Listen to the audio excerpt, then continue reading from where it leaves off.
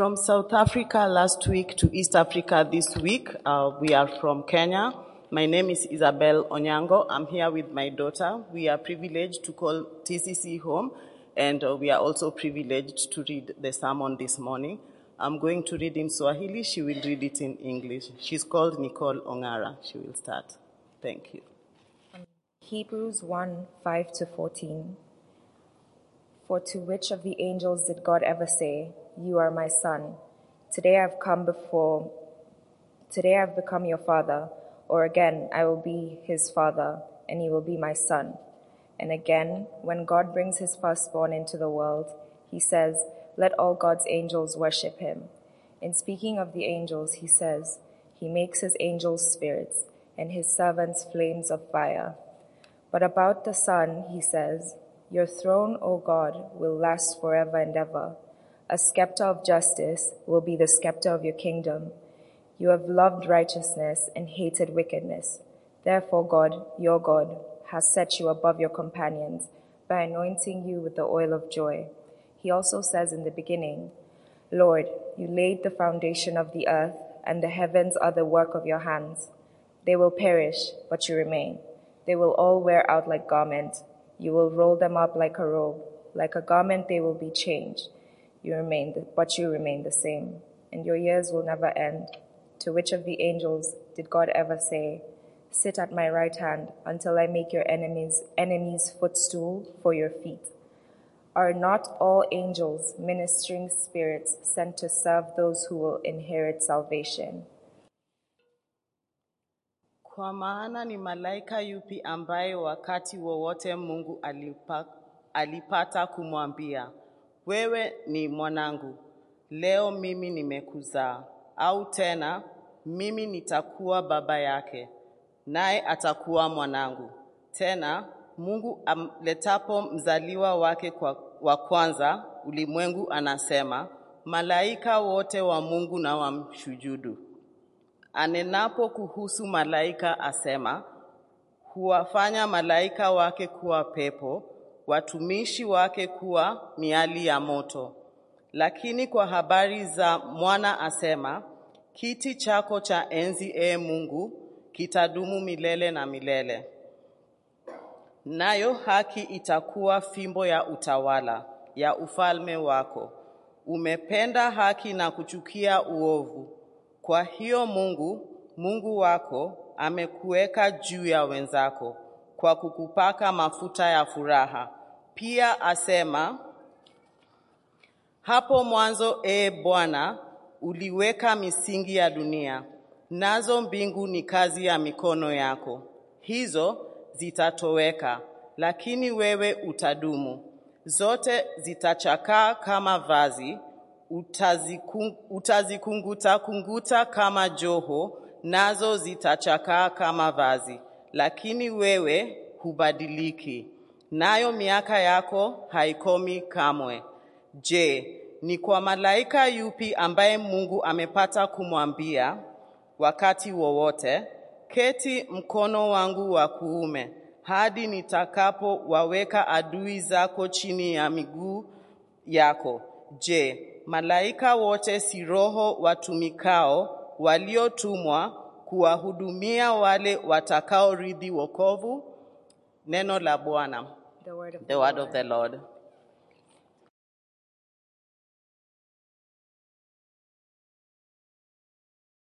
Thank you so much, Isabella. Thank you so much. That was beautiful. Thank you for sharing that with us.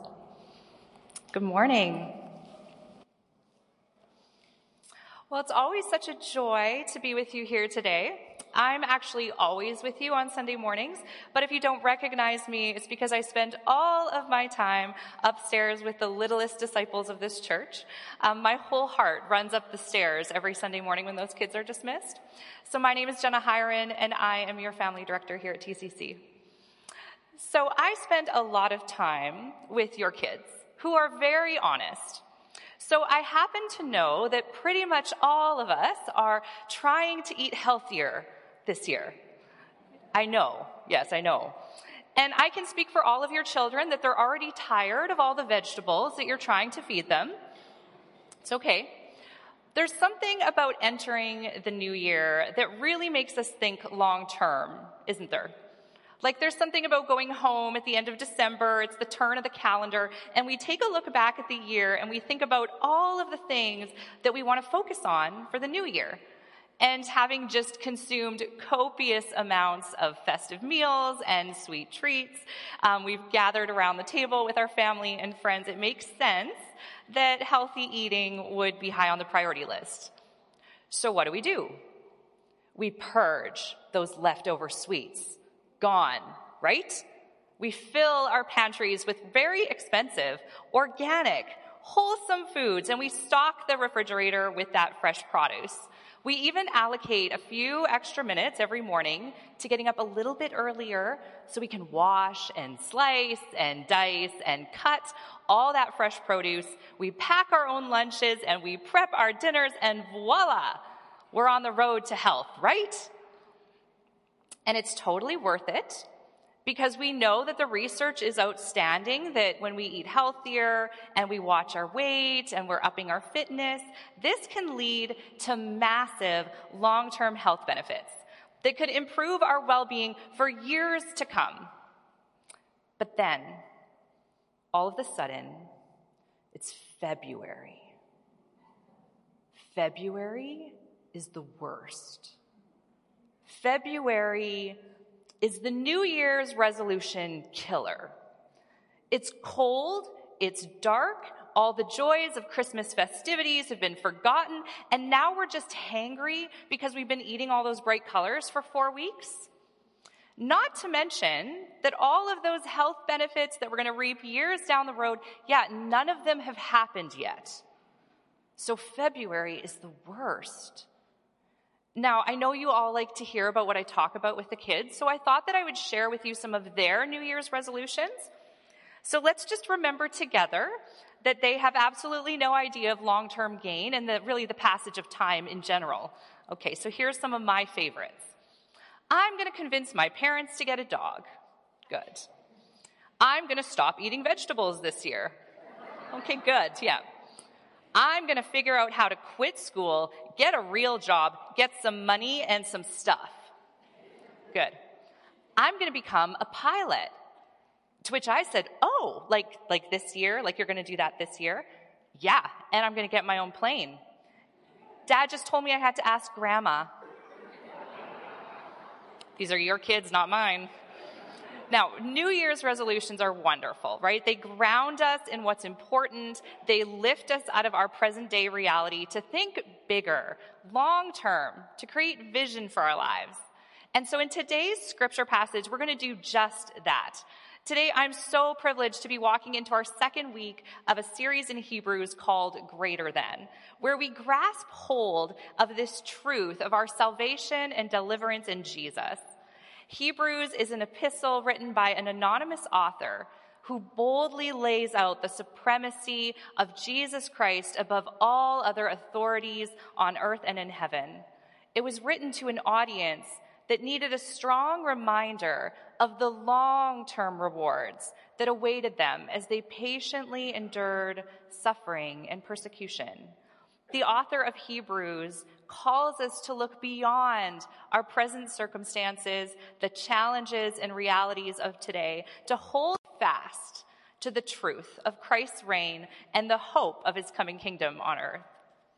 So this morning, I'm so looking forward to exploring this passage of Scripture with you. And in order to do this well, we're going to be covering some ground together. So the first thing we're going to do here is we're going to spend some time exploring who the angels are and what purpose they serve in God's story. We're going to put aside our modern Hollywood versions in order to better read and understand this passage within the greater context of Scripture. Then, we're going to use that better understanding of angels to discover how Jesus is superior. There are 7 Old Testament references that are laid out in our passage today that we're going to give us a grand picture of the superiority of Jesus above the angels. And finally, we're going to find ourselves, humanity, Within this context of Jesus and the angels, so ultimately we're going to be addressing three big questions this morning. Who are the angels? Who then is Jesus? And finally, what then does that say about us, humans?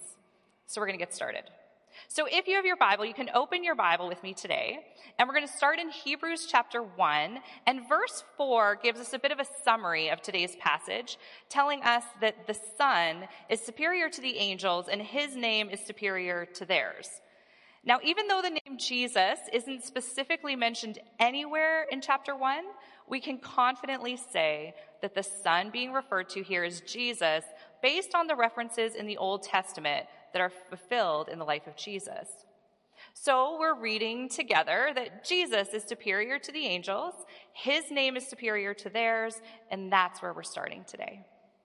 So before we do anything else, we need to spend some time talking about angels. And with Christmas so close behind us, I was especially excited about the reference to angels. Every Christmas, we're so joyfully reminded of the presence of these heavenly beings that have been in the midst of humanity since the fall of creation.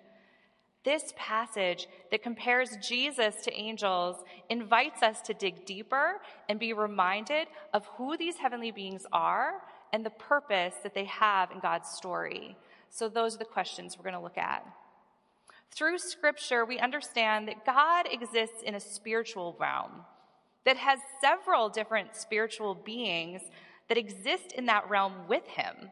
Angels are only one of those mentioned heavenly beings. So you might consider your own study of spiritual beings like the seraphim or the divine council or the cherubim that could fuel your imagination and help you paint a picture of the reality in which humans exist, but also the reality of what coexists with us. Praiseworthy Bible scholars and teachers Tim Mackey and John Collins of the Bible Project would be a great place for you to explore this topic. Today, I'd like to just focus on angels so that together we can navigate the comparison that this passage makes to who Jesus is, the Son, in relation to who the angels are. So what do we know about angels? Well, I had to chuckle when one of the very first things that Tim Mackey points out is that there's no reference that says angels have wings. Now, on behalf of children's ministers everywhere, I'm going to tell you this truth, but then I wouldn't mind if you just sort of forgot about it, because how could we ever abandon our cute little kids and their wings and their halos every single Christmas since the dawn of time? No, I'm not ready to get rid of that. You probably aren't either. So we're just going to move on, and then we're going to let all of our children's ministers sleep soundly tonight. So the truth is that it's pretty unlikely that angels have wings. It seems that most often they appear in the form of men or humans when they're ministering on earth. So you could look at Genesis chapter 18, verse 2, as an example when Abraham is visited by three men who are described in verse 1 as the Lord. Tim Mackey reminds us that like all spiritual beings, angels are not God. Angels are a reflection of God's glory, and they exist to do the will of God. And specifically, we see angels fulfilling this purpose in two ways. The first way is that angels serve God is by reaching out to his people who cannot enter God's presence because of his holiness and his righteousness. And these angels reach out to his people and bring messages from God. The word angel actually means messenger. Bringing us back to the Christmas story, we see angels appear 3 times announcing the coming of Christ. The first angel appears to Zechariah in Luke chapter 1:11. I have these references for you, announcing that Elizabeth will give birth to John, who will proclaim the coming kingdom of God. And then the angel Gabriel appears to Mary in chapter 1, verse 28, announcing that Mary's going to give birth to Jesus. And finally, an angel appears to Joseph in a dream. Now we're in Matthew chapter 1, verse 20, encouraging Joseph that Mary has truly been made pregnant through the Holy Spirit and will give birth to Jesus. So, angels fulfill their purpose of reflecting God's glory by being his messengers. Secondly, Angels also bring glory to God by carrying out God's instructions to provide for and rescue his people. Memorable events like this happen in Genesis chapter 19, verse 16, where angels grasp hold of the hand of Lot and lead him and his family safely away from the sin-laden city of Sodom that's about to be destroyed. Or in Acts chapter 12, verse 7, where the angels appear, they seem to give Peter a whack, and then his chains fall to the ground and he's set free. So, secondly, angels act on behalf of God to provide for and rescue his people. Angels exist in Scripture from the first book to the last book of the Bible. As early as Genesis chapter 3, we're introduced to the serpent, who's a fallen angel, who tempts Adam and Eve into sin. Angels continue to appear in 35 out of 66 books, including at least 10 references in Revelation alone, which is in the last book of the Bible. I'm giving you these numbers only to illustrate to you that angels are not something that we can just cast off as fairy tales and fantasy. They aren't something that we can leave behind in the Old Testament or just forget about in the New Testament. Sadly, they can't just be little children with angel wings at Christmas. This fall, we spent a significant amount of time going through the 10 Commandments that were given to Moses on Mount Sinai. Now, something interesting that I learned from Warren Wiersbe that I didn't see before is that it's stated in Deuteronomy chapter 33, verse 2, that countless numbers of angels were present when God delivered Moses the law. Now, the receiving of the law and the law itself is an incredibly significant event. Warren Wiersbe comments that this angelic delivery of the law could be one of the primary reasons that angels were so revered by the Jewish nation and the early church. This monumental event is mentioned again in the New Testament in Acts 7:53 and in Galatians 3, verse 19, which both affirm that the law was given through angels. This would have been primary importance to the Jews and the early church because it's evidence that God communicates his thoughts, his desires, his requirements for humans through his messenger angels. Angels, then, are evidence of God's continuing intervention in human life. Angels are very, very significant spiritual beings. Their continuing intervention in human life means that God is continually involved in human life. Angels remind us that we matter to God. They're reminders that he's speaking to us and rescuing us. Even though humans chose to permanently distance themselves from God by disobeying him, God continued to lovingly, patiently reach out to his people and be part of their lives. Angels are active in the life of God's people because God is active in the life of his people. And there's really no reason to believe that angels don't continue to be active today. The author of Hebrews likely didn't have to elaborate on angels the way that I have today, because when this text was originally written, the common knowledge and significance of angels would have been well known and understood.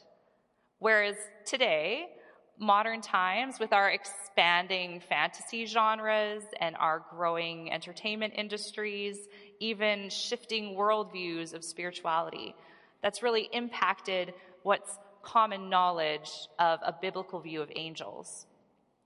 So by comparing the Son to angels, the author makes it clear that even angels cannot do for humanity what Jesus can. This text was written to a people undergoing great persecution. Now, I think persecution in 60 AD would have been pretty atrocious, don't you?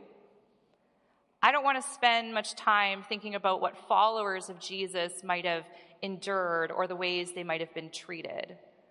And I know that there's some of you today who know very personally the cost of following Jesus in other places around the world today. And so maybe you, even better than the rest of us, can understand what this church needed and what they wanted was hope in their circumstances. Could they really trust Jesus? What they wouldn't have given for a message or a rescue from a mission from an angel. But the author is telling those readers to not go looking for deliverance in the wrong place. Jesus is superior to the angels, and he accomplished what angels could never do. There is no authority on heaven or on earth that compares to Jesus. And this truth is as important for us today as it is for the original audience of this letter, because we too have tendencies in our struggles to look for hope or even deliverance in things other than Jesus the Son. Now, this passage doesn't try and lower the significance of angels or the role that they have in representing and acting on behalf of God, but rather it makes clear that Jesus is so much more, so different. There is no better place to put our trust than in Jesus. Now, this morning, I highly doubt that you walked in here today hoping that an angel would come and miraculously rescue you from a difficult situation in your life. But maybe, even subconsciously, you've put your hope in something that cannot do for you what only Christ Jesus can. I read a statistic this week. I want to share it with you. The average iPhone user touches their phone 2,600 times a day. And the highest 10% will touch their phone 5,400 times a day. Now, I am not immune to this statistic, so there is no judgment here. I'm just giving you some facts. But why do we do that? When you pick up your phone, what is it that you're looking for? What information or activity do you so value that you're drawn to it literally thousands of times a day? I recently heard John Mark Comer refer to our phones as our digital pacifiers. The millions of things that we can do, find, create, search for on our phones, they make us feel better, even if it's for a short time. Is it possible that our recent growing dependence on instant technology is simply a symptom of our subtle comparison of the power of God in our lives to the power of something else? I don't have the answer, but I do have a suggestion. Let's not let ourselves be drawn to react and respond to anything, earthly or spiritual, more times a day than we're drawn to think of and respond to Jesus. That means that if you're someone who's going to pick up and swipe your phone 5,000 times today, don't waste your time trying to make that number smaller. Instead, could we pray that God would make us think of him twice, 3 times, 100 times more often than we think of the powers that hold us to our gadgets? The author of Hebrews didn't say that angels weren't a big deal. They are a big deal. But Christ is bigger. And in the same way, I'm not telling you that the powers you know and understand, the ones that promise you some sort of dopamine hit thousands of times a day, aren't a big deal. They are. But Christ is so much bigger. Pray today that we become more aware of this constantly intervening God in order that we would trust his promises of hope, peace, sustenance 10 times, 100 times more than we do any other source of temporary relief. God wants to answer that prayer for us. So now we need to shift our focus. We've just briefly unpacked who angels are and what their purpose is in God's story. We're reminded that angels cannot do what Jesus did. Angels are not the hope that we look to for deliverance. Jesus is the greatest authority on earth and in heaven. And so we turn back to our passage and we ask the simple question, who then is Jesus? Last week in the opening 4 verses of chapter 1, Pastor Adam gave us 7 attributes that describe Jesus. And today we're going to look at 7 Old Testament scriptures that communicate this clear difference, this distinction between angels and Jesus. And all of this is to demonstrate that Jesus is superior to angels. The hope and deliverance we have in Jesus is not found in any other authority in heaven or on earth. We can put all of our trust and all of our hope in Jesus. So if you're looking at your Bible with me, if you've got your Bible open, you'll see that the Old Testament quotes that we're going to go through, they're either indented or they're italicized in your Bibles. And in order to really lean into the author's intent with this passage, I think that we need to explore each one of these briefly. So let's do that together now, all for the purpose of getting this clearer picture of who Jesus is in light of what we know about angels. And trust me, I use the word know with great humility, realizing that so much of God's spiritual world is beautifully mysterious to us. Number 1, Jesus is referred to as God's one and only Son, where angels are not. Now, these first 2 passages are quoted Old Testament scripture that give evidence to Jesus being God's Son with a capital S, Son. And in scripture, we don't see God referring to any individual angel with that familial term, son or daughter. That privilege is reserved only for Jesus. These 2 passages show us that these 2 entities, God and Jesus, share a form of intimate relationship that angels do not have with God. Number 2, Jesus receives worship, whereas angels are created to worship.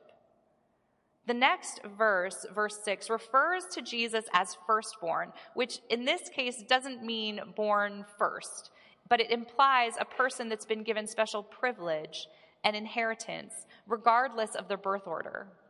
In Colossians chapter 1, verse 15, Jesus is referred to as the firstborn of all creation. And in Deuteronomy 32:43, God even commands the angels to worship Jesus. Now, angels don't worship created things. They worship God. So this communicates again that Jesus is God. Number 3, Jesus has a body on earth and angels do not. This passage seems to be making a distinction about the form of angels which support their purpose. In this text, angels are like winds or spirits or flames who can temporarily take human form when they're on earth. Now, I think the comparison here would be the incarnation of Christ. Christ didn't just temporarily look like a human. He was given the body of a human, and that body was even seen leaving with him when he rose from the dead. Jesus has a form that's superior to angels. Number 4, Jesus sits on the throne where angels minister before it. Now, the distinction here is that of royalty, authority, and power. Now, use your imaginations with me and imagine this heavenly throne. Jesus sits upon it. Angels can only stand before the throne, but they can't share his seat of power, nor do they get called into it. Now, if this throne exists in physical form, I guess it would be in this heavenly realm where these angel beings are freely congregated. The throne is referenced in greater context in Revelation 22. Now, Charles Spurgeon is a late Christian theologian and a preacher. He gave a sermon in 1881, and it's called The Throne of God and the Lamb. And the entire sermon is dedicated to exploring this great heavenly throne where Jesus sits. So again, we're covering a lot of ground this morning, and so I just leave you with that title to sort of tempt your further studies of the heavens. Number 5, Jesus is anointed, whereas angels are sent. Now, if you've spent any length of time hanging out with Christians in a church setting, you've probably heard the word anointed. But if you're like me, you've probably heard it in many different contexts and for different purposes. So let's try to get a little bit of clarity about what we mean by Jesus being anointed. Now, this was some language that was helpful to me. Number 1 is that Jesus is set apart as the only one who can do the task that he's been given. The next is that Jesus is empowered by God and the Holy Spirit for his task. And the last one is that Jesus is sealed with the approval of God to complete the task. So this special anointing that Jesus has, it does not extend to the angels, and angels can only participate in the joy of his work, but they cannot contribute to the task. Number 6, Jesus is the creator, whereas angels were created. Jesus was not created. He always existed. The opening gospel of John refers to Jesus as being the Word at the very beginning of time. This is so hard to wrap our minds around because we can really only possibly understand human bodies, right?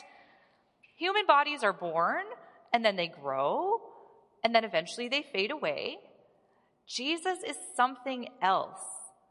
The body that Jesus had on earth didn't mark the beginning of his existence. Whereas angels are not eternal beings like God. They had a definite created beginning. Number 7, Jesus commands, whereas angels obey. The final quote here is from Psalm 110:1 that references Jesus being at the right hand of the Father. Again, this is a position of highest power that no one else is given. And in the New Testament, we see this mentioned many times throughout the Gospels and the early church epistles. And I have references for you in Mark chapter 16, verse 19, and Ephesians 1:20. These accounts, they give us the image of the messenger angels carrying out the commands that Jesus has given because he is seated at the right hand of God. The sum of these Old Testament passages is a strong, thorough argument that Jesus must be superior to the angels. The author wanted to leave no doubt of that truth and cover every aspect of the superiority of Christ over the angels.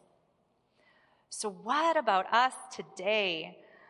See, everything that's said and written here is as true today as it was true the day it was written. The kingdom and the authority of Christ is absolutely sure and absolutely complete. Do you live your life operating under that reality? Or does it seem like really real on Sunday morning when you're sitting in church, and then by Monday morning it's sort of at the back of your mind?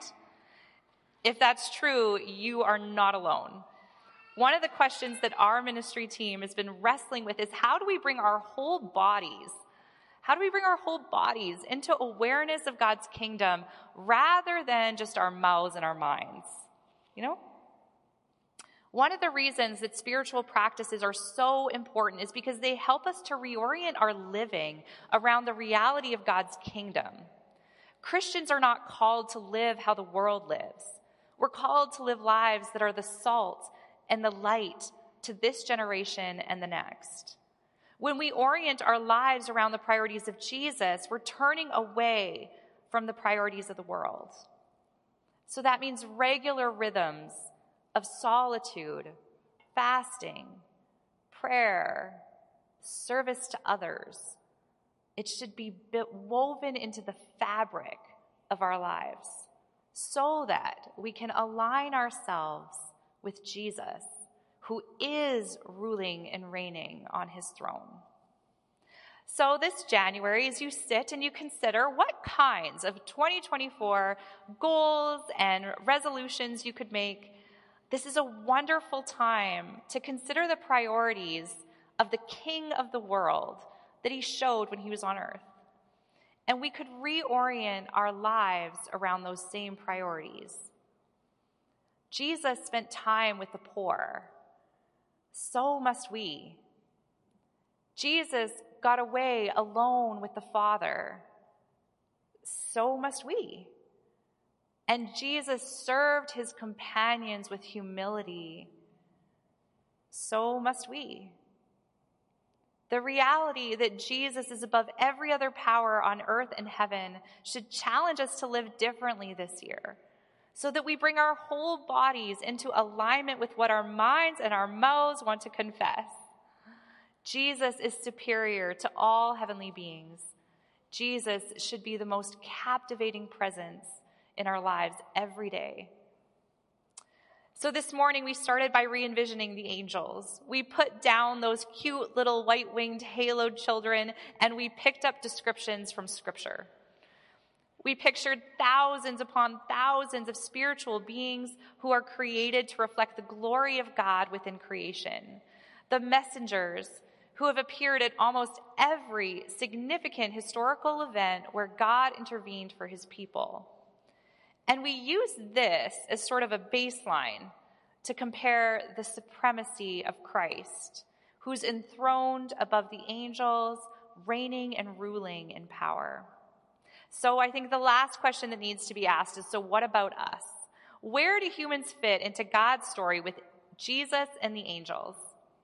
In the second chapter of Hebrews, the author quotes from Psalm 8, verse 4 to 6, which reads, "You made them, humans, a little lower than the angels. You crowned them with glory and honor and put everything under their feet." See, people are infinitely valuable because an infinite God chose to value them, to love us. So through angels, God intervenes in a broken world to rescue and to provide for his people. Even when sin created this catastrophic chasm between heaven and earth, so that God couldn't be among his people because of his goodness, his righteousness. One of the reasons that angels are so extraordinary is because they're one way of bridging that chasm between God and his people. But Jesus, taking on human form, changed everything. God re-entered the world to be with us even after we spent centuries rejecting him. This is the Christmas story that we celebrate year after year, that Jesus is God in our midst. Jesus accomplished what angels could never have accomplished. Now, this story tells us a lot about the character of God, and it should tell us a lot about human worth. Humans were created to be loved by God. We were created out of love and created for love. In Genesis chapter 1, as soon as humans received life, all of creation was lavishly gifted to them to rule over. And if you're someone who marvels at nature or has ever stood awestruck at the beauty of God's world, just remember that that was all a gift for you. And even more incredible is the last verse of our passage today that says, "Are not all angels ministering spirits sent to serve those who will inherit salvation?" This verse gives us this strange and surreal purpose of angels. They serve us.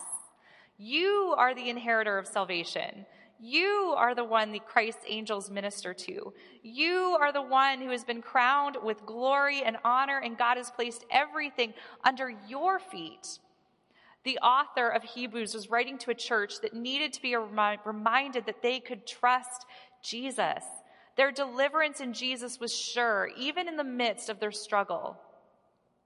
The author reminds the church to cast their vision outward, to look broader and bigger at what Jesus had done for all of humanity. See, sometimes we have a way of reducing the gospel to just a story about a person, an individual. And most often that individual is me. And we sometimes reduce the story of me down to even a single lifetime. We expect the entire good news gospel to be lived out in our own single lifetime. And so when we experience trials, challenges, or even catastrophes, we look to God and wonder, what happened? Where is the rescue mission? Why aren't you leading me by the hand to safety like Lot, or striking me so that my chains fall free like Peter? And maybe if we're totally honest, we would rather be rescued how the angels did it, with power and gusto, than how Jesus did it. Jesus rescued with humility, and he died on a cross to give life. But the hope of the gospel of Jesus isn't about you or I, my lifetime or yours. It's so much greater. The hope of the gospel is the story of a God who has deeply loved his creation, his people, since the beginning of time. And since the beginning of time, God created a plan to lavish his love on his people, and Jesus Christ accomplished the plan. Deliverance has come. Salvation is here. Jesus is reigning in power. Jesus is the hope that supersedes all other powers and authorities on earth and in heaven. And his hope isn't just for one person. It's for all people of all tribes, of all nations, of all lands. The day-to-day challenges that we experience today are only a symptom of being loved by the most patient God, who will not bring his justice until the time when all people have responded to his love. The book of Peter, chapter 3, verse 8, it reorients our focus away from the challenges that we see today to not lose sight of the greater reality that exists and that's unfolding in God's timing. God's work in humanity continues today. He's patient with us. The Lord is not slow in keeping his promises, like some of us understand slowness, but instead he's patient with us, not wanting anyone to perish, but everyone to come to repentance. And so I know there are many of us here today who are just like the early church, who read this letter and they're shouting, "Come, Lord Jesus, today. Restore your church today. Establish your kingdom on earth today." And when we don't get that, we forget that God's even coming. And we distract ourselves from our broken world by trying to fix everything with apps and gadgets and technology. Or we might do the same thing, but in the opposite way. We blame all the apps and gadgets and technology, and we try to restore the homestead model of society. I've done that too. See, these things are information pacifiers or activity pacifiers that ease us from our pain, and they distract us from the reality of our hurting lives. We focus our attention on our endless to-do lists. We get mad at politicians, or we binge watch something on Netflix, or we create a 5-page family chore chart that's going to eliminate cleaning procrastination forever. Just me? It's fine. So this morning, let's just call that what it is. Let's make all the 2024 New Year's resolutions, and yes, I'm sure we're going to buy all the new apps. We're going to fill our bookshelves with all the latest self-help books. But in the midst of all that life, let's not lose sight of the gospel of Jesus.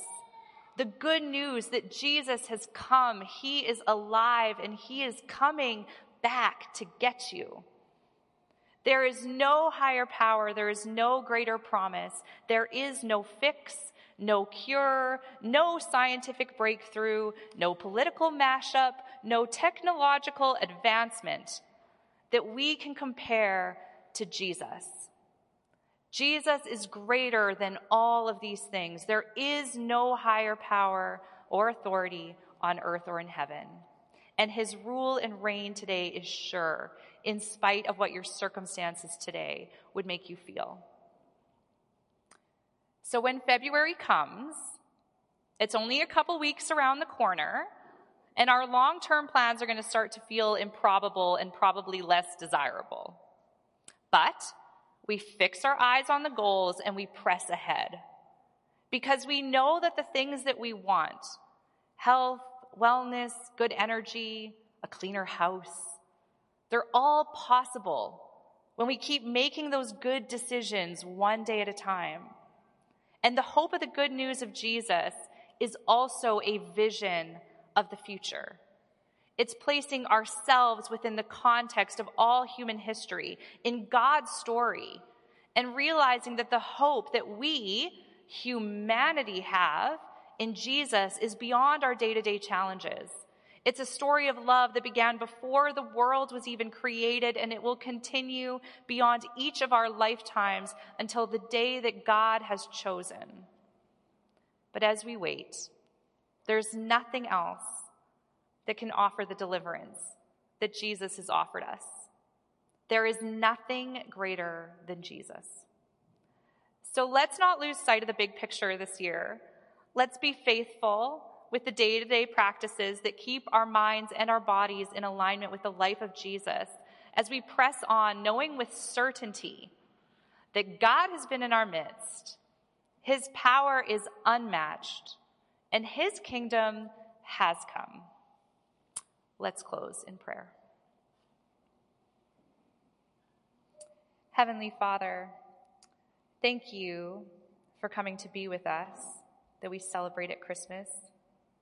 Thank you for sending us your Spirit so we can continually be in your presence until the day your kingdom comes on earth.